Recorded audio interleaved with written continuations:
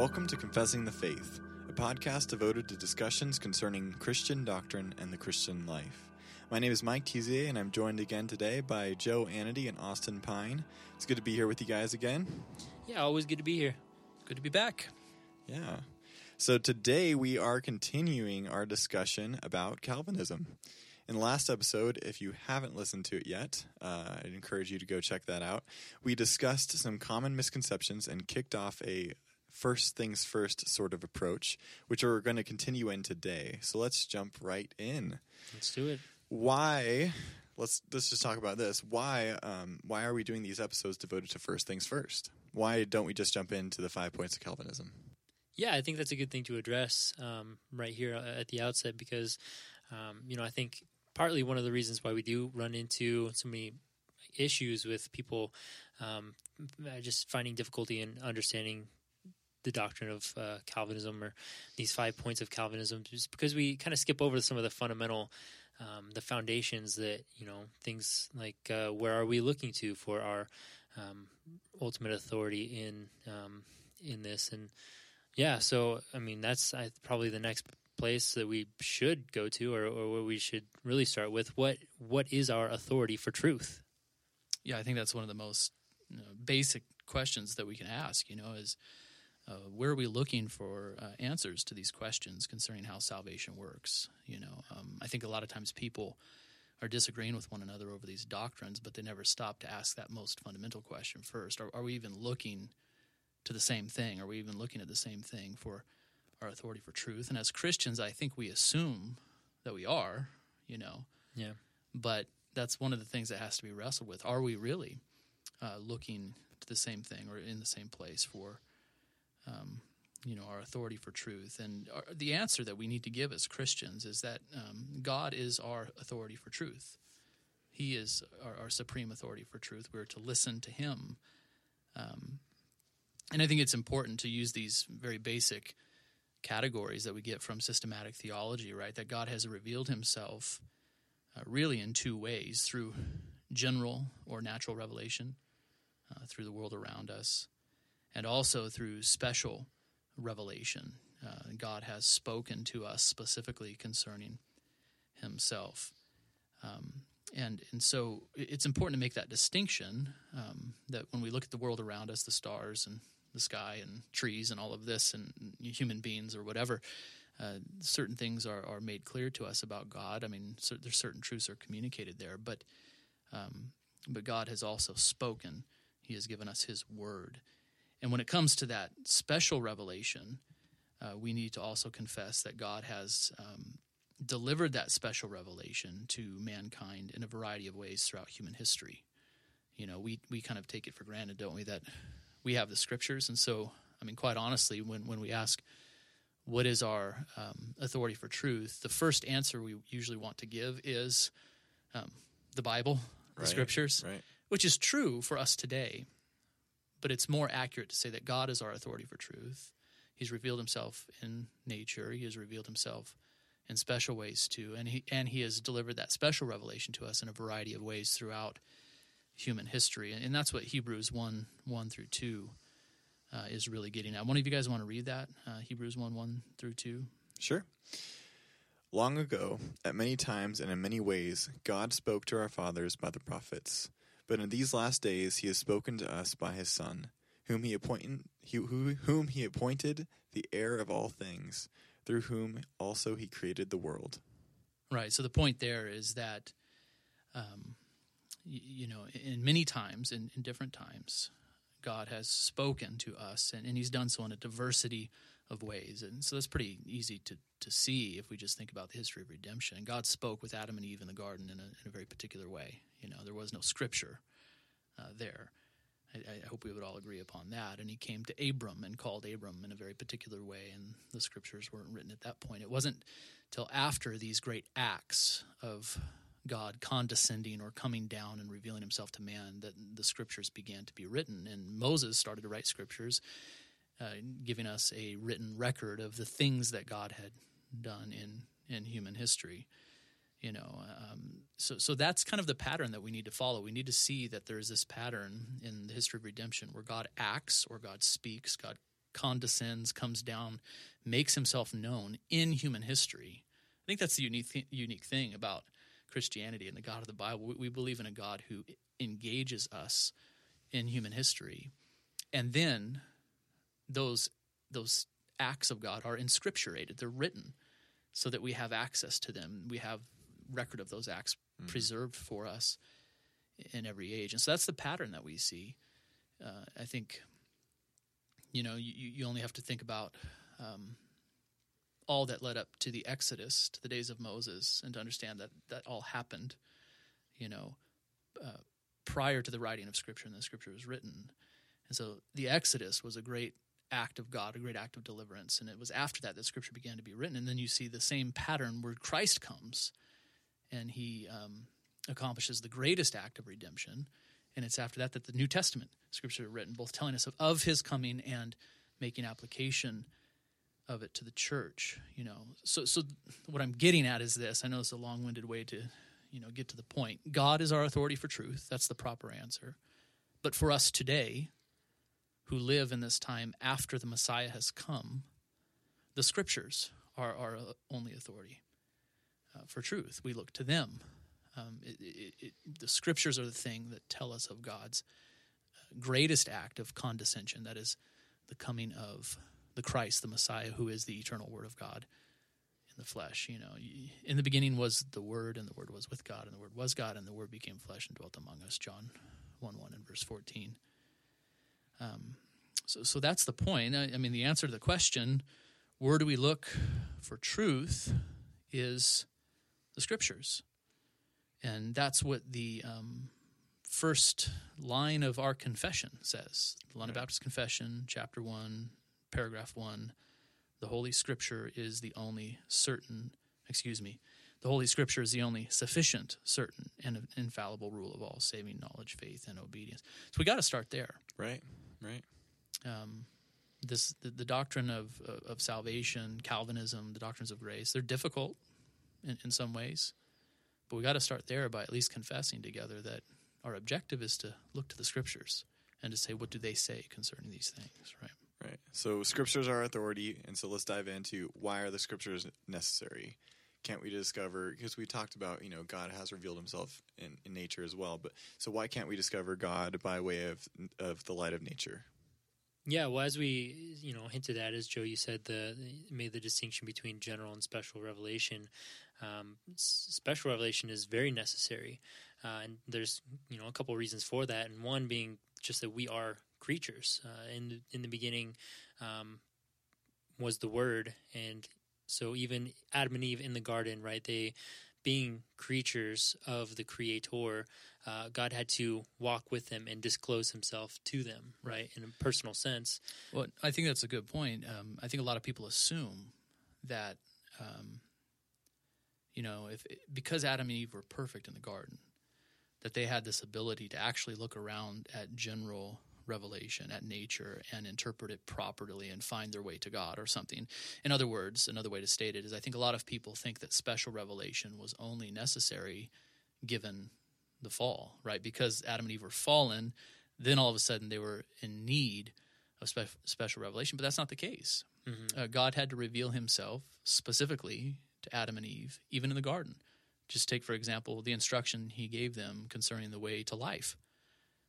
Adam and Eve could not have looked around at the trees in the garden and discerned for themselves that this one was good and this one was bad and this one was to be eaten of and this one was to be forsaken.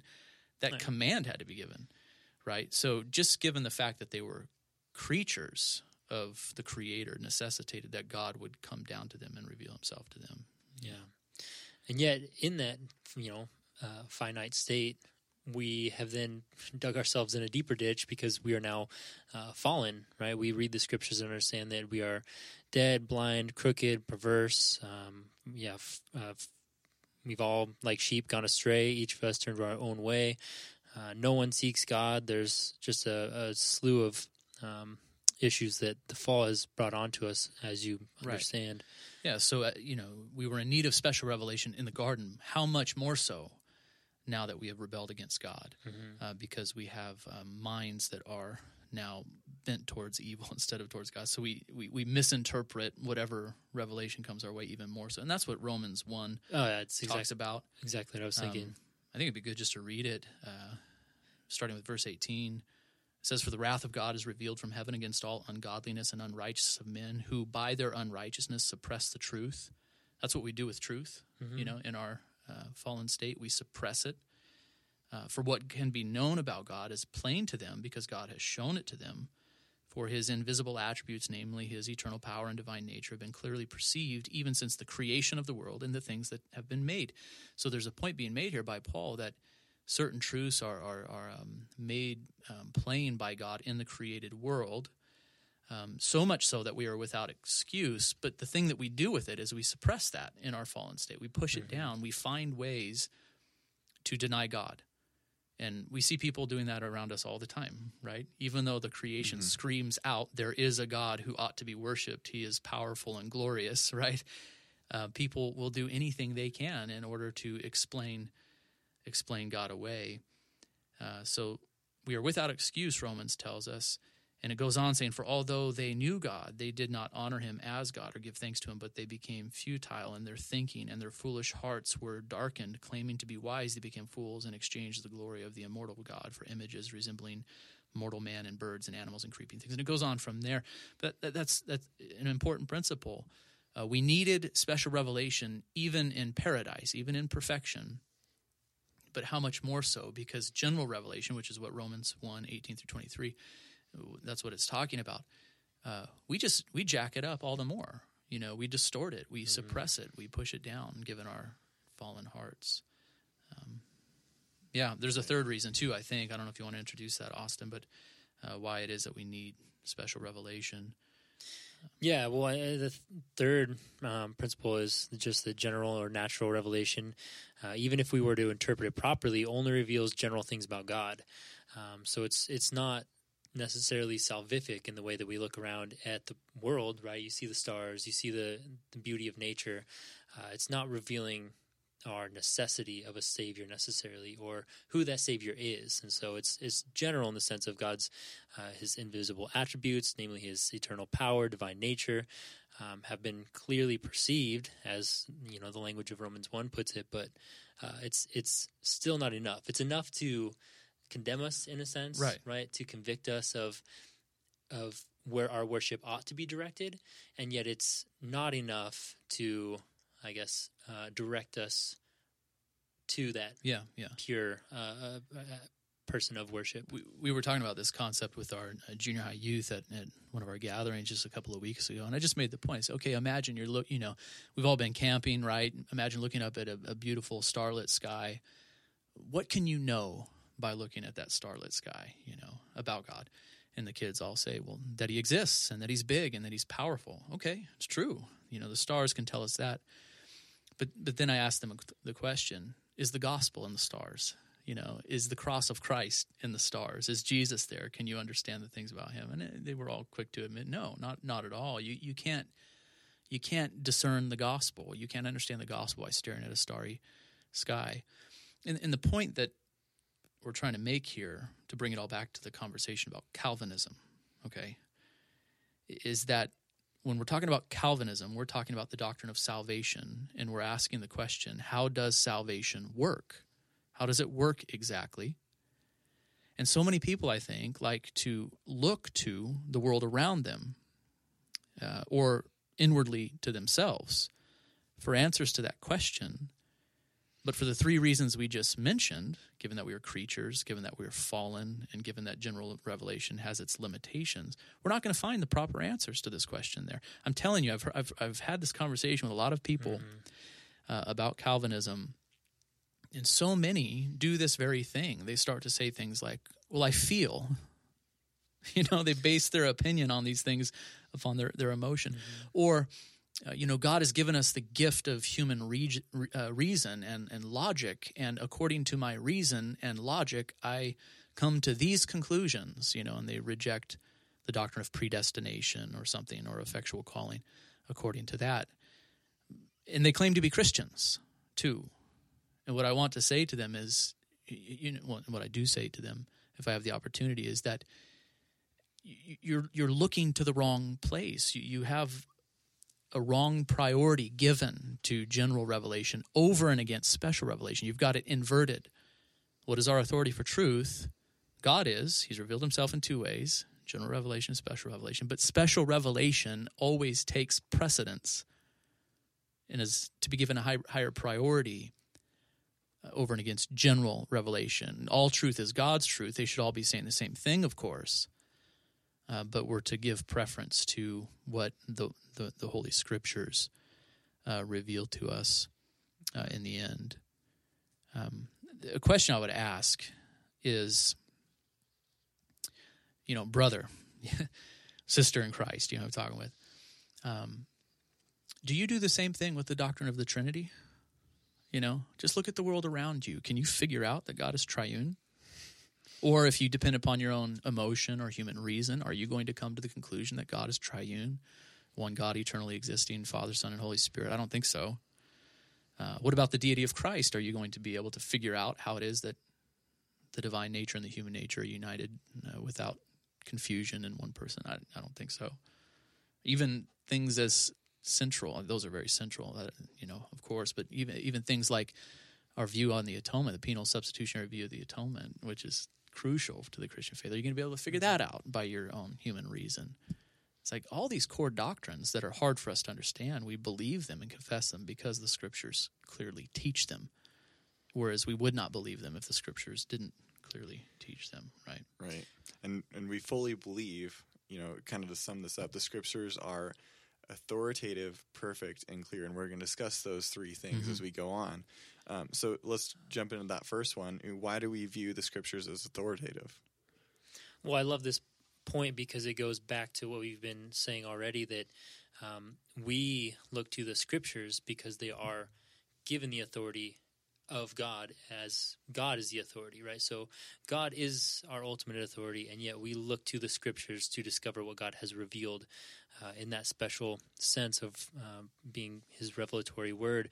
But they're just that. They are the words of God. And so 2 Timothy 3:16 is a central scripture here, that all Scripture is breathed out by God and is profitable for teaching, reproof, for correction, for training in righteousness, that the man of God be complete or equipped for every good work. And so it's breathed out in the sense that God's words are directly from him, and they come out with the same power that they did at creation, right? That God spoke creation into existence. I like to think of it that the same power that's there is the same power that's breathed into Scripture. Right. Someone asked me the other day, so how exactly did that happen? Actually, someone was concerned that I spoke about the Scriptures as the Word of God, because what they heard me saying was that maybe the Bible was dropped down, by a rope from heaven, from God or something, or that God literally wrote the words. Didn't human beings write the Bible? And yeah, of course, that's what we believe. We say that this is the Word of God, but we say that because we believe that God inspired human authors to write it, which is what that 2 Peter 1:21 passage says so clearly. Peter says, "For no prophecy was ever produced by the will of man." People didn't just sit down and decide to write these things or to speak these things on their own authority, but men spoke from God as they were carried along by the Holy Spirit. So just as a boat is driven, as the sail is filled with the wind and it's pushed along, so too the writers of Scripture or the prophets of old were compelled by God. And I think that happened in a variety of ways, if you know anything about various Scriptures and how these words were received. This happened in a variety of ways, but the point being made here is that the Scriptures are authoritative because they are the words of God. If they are the words of God, then we are to treat them as our supreme authority. And I think there are evidences in the Scriptures. Not only do the Scriptures blatantly say that the Scriptures are inspired and from God, but there are evidences of our heroes considering the Scriptures as such. For example, Jesus viewed the Old Testament Scriptures as the Word of God and authoritative. Jesus himself did. Can you guys think of any examples? What comes to mind most readily concerning Well, this principle here. the temptation after he fasted, right, for 40 days in the desert, he answered the serpent and said, "Man shall not live by bread alone, but every word that comes from the mouth of God." Right, and To be even Jesus himself, the eternal Word of God, says, "It is written." So he doesn't even rebuke Satan on his own authority necessarily. He actually rebukes Satan by using authoritative Scripture. It is written, "Man shall not live by bread alone, but by every word that comes from the mouth of God." We see this evidence, too, with the apostles, that they viewed the Old Testament Scriptures as the Word of God. And I don't even know if we have to give examples of this, because I think the whole New Testament is just filled with examples of this. The Gospels preach from the Old Testament in the book of Acts. The epistles are just filled with principles from the Old Testament, and so on and so forth.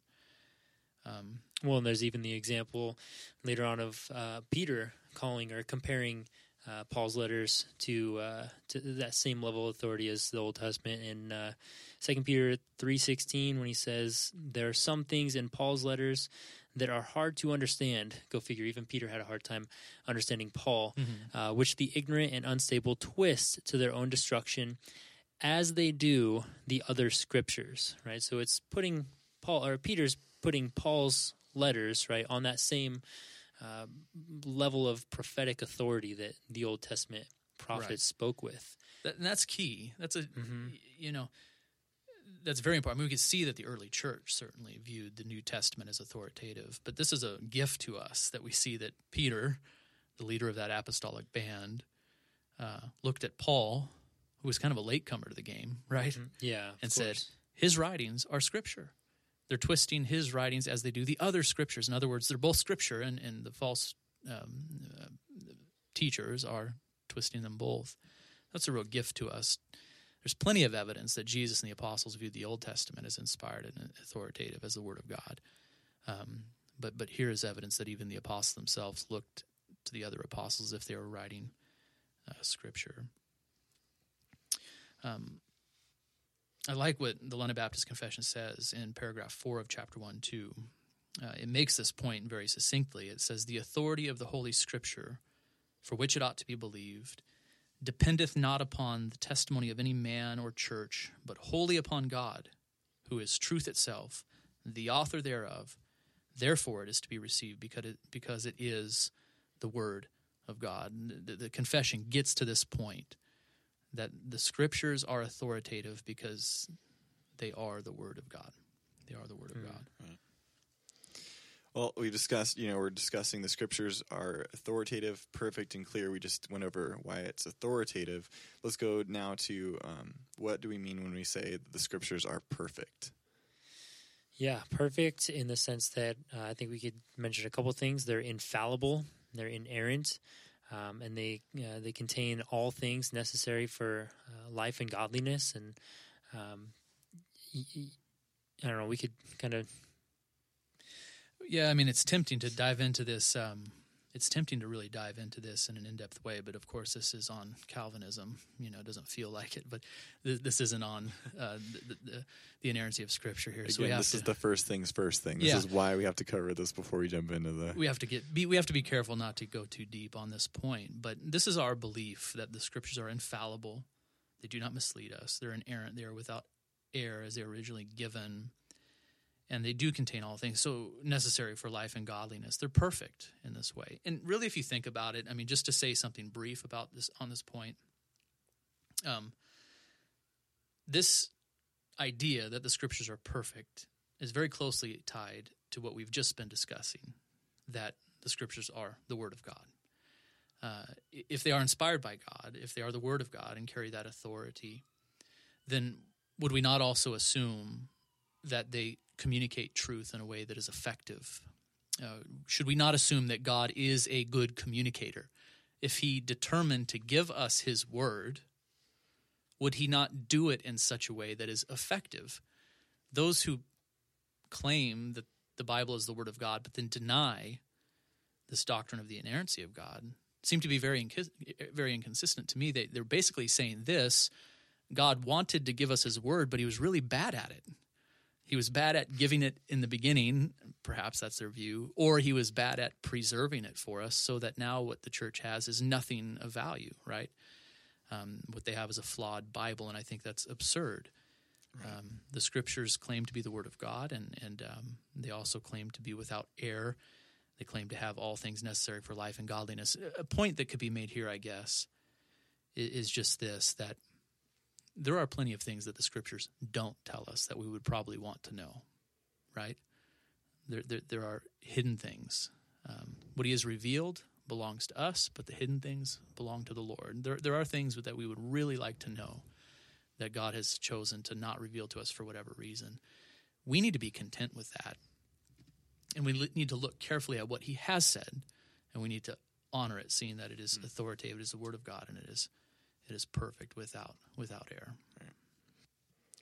So the Scriptures are authoritative, they are perfect, and now we're going to jump in. What do we mean when we say that the Scriptures are clear?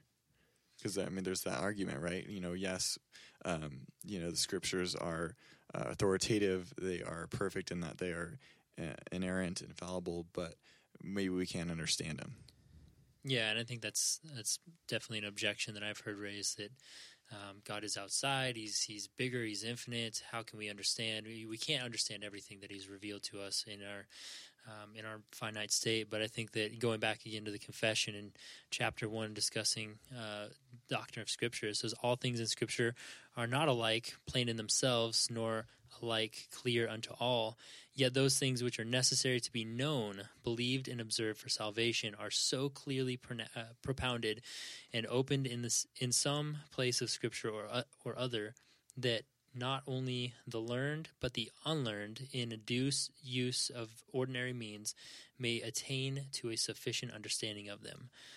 So it's affirming, right, some of those people's objections that some things are more clear than others, right? But even the learned and the unlearned can come to a clear understanding of what has been revealed to us concerning salvation. Mm-hmm. And so the very central doctrine of salvation, which is largely what Calvinism deals with, is made clear to us.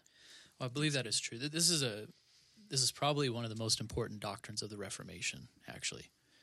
If you go back to the Reformation period, before that, you'll hear the church, the Roman church, insisting that, well, the Scriptures are unclear and common man shouldn't really have access to them.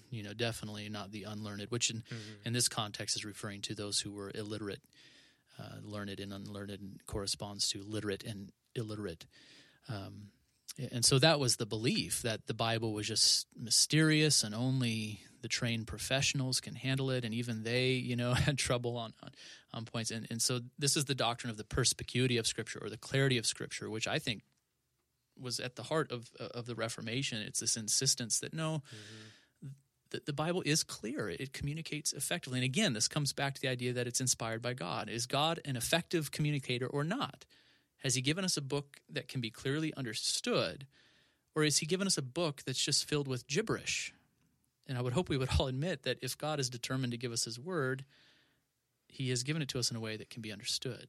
Right. And you touched upon it, introducing this, Austin, that people will often say, well, God is beyond us and we cannot understand him. There's truth to that. But we have to draw a distinction between the concept of mystery, those things that are beyond our ability to comprehend, and things that are unclear, right? There's a difference between the two concepts here. Absolutely. Yeah. And what we have to admit is that there's a lot revealed to us in God's Word that's perfectly clear. It's just there, right on the page, And I think Calvinism, the 5 points of Calvinism, are one of those things. I don't think this is one of those places where Christians can raise their hands and object, saying, nope, let's not talk about this and let's not come to any firm conclusions on it because it's not clear in Scripture. I just don't buy that. It's talked about so often in the Scriptures, and it's spoken of with such clarity. Now, eventually we'll move beyond this whole first things, series and get into the doctrines of grace themselves. And what we'll do there is we'll just go over many Scriptures that support each one of these doctrines. So the doctrine of the perspicuity of Scripture, just to make it clear, the doctrine of the clarity of Scripture is not saying that all passages are equally clear. When you read certain portions of, I don't know, maybe Genesis or the book of Leviticus, I mean, there are some there where you're like, what in the world does that mean? And commentators and interpreters of the Bible have a tough time with that. That's true. We do see that there is a need for men to study the original languages, the Greek and the Hebrew, so that they can interact with the original languages. We're admitting that teachers are needed in the church. God has given the church teachers. So all of those things are true, but the point is that the gospel is clearly stated in the scriptures. Yes, Peter said that some of Paul's writings are difficult to understand, but that doesn't mean that the scriptures are filled with things that are unclear through and through, right?